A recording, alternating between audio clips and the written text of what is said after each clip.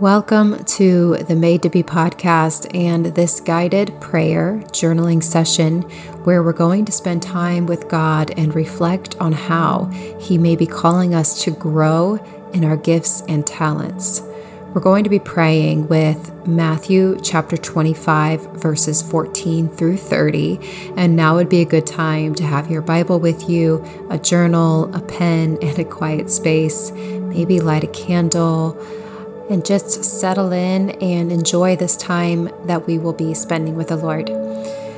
So this idea that we are all given gifts that we are meant to share with others to help further God's kingdom, that's an idea that can be challenging because maybe you're in a place where you feel like the gifts that you have to offer aren't good enough. Or maybe the idea of sharing your gifts feels a bit scary and you'd rather hide them. It's a feeling I know all too well, but I want to encourage you to consider a new perspective, that the very gifts and talents that God has given you is so directly related to your mission here on earth, and they are exactly what you need to accomplish that mission. They are yours for a very specific reason.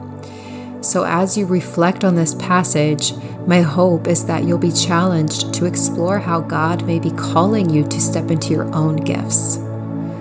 So let's start by finding a comfortable, quiet place. We're going to start by taking a few deep, intentional breaths, doing a deep inhale and exhale. And as you take a deep breath in, let the peace of God wash over your heart and your mind. And as you release your breath, set aside any distractions or concerns that you may have.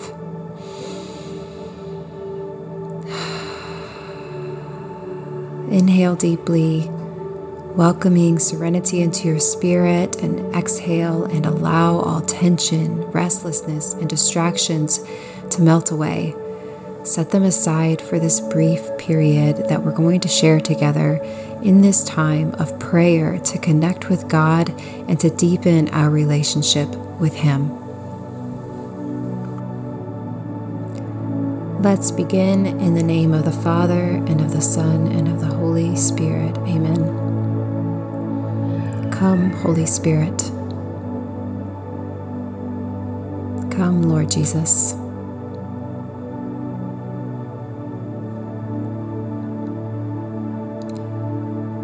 Jesus said, "It will be as when a man who is going on a journey called in his servants and entrusted his possessions to them. To one he gave 5 talents, to another 2, to a third 1, to each according to his ability. Then he went away.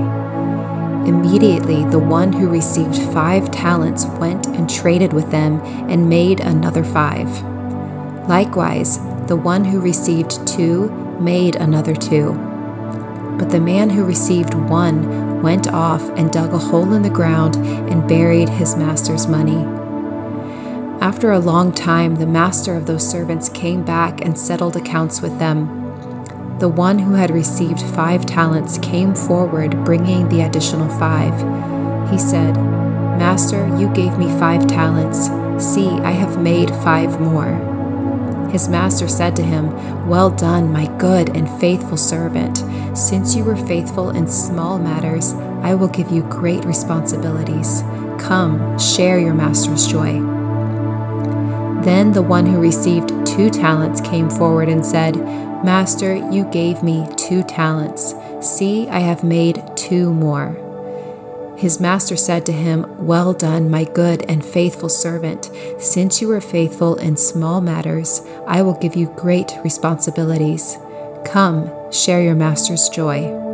Then the one who had received the 1 talent came forward and said, 'Master, I knew that you were a demanding person, harvesting where you did not plant and gathering where you did not scatter. So out of fear I went off and buried your talent in the ground. Here it is back.'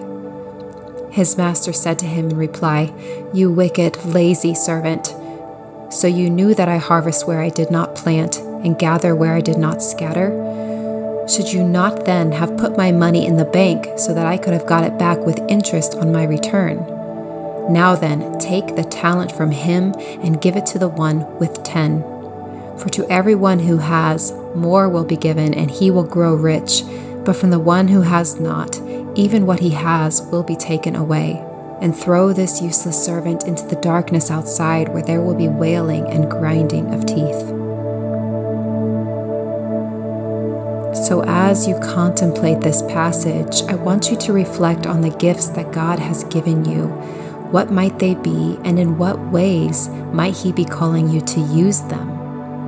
How can you begin to walk in confident humility, where you can graciously receive the gifts that He has given you and use them confidently, not because it's easy and you feel unafraid, but because He has asked you to, and you trust that your obedience will bring Him glory? With those questions in mind, just go ahead and start writing, sharing openly with God about what's on your heart.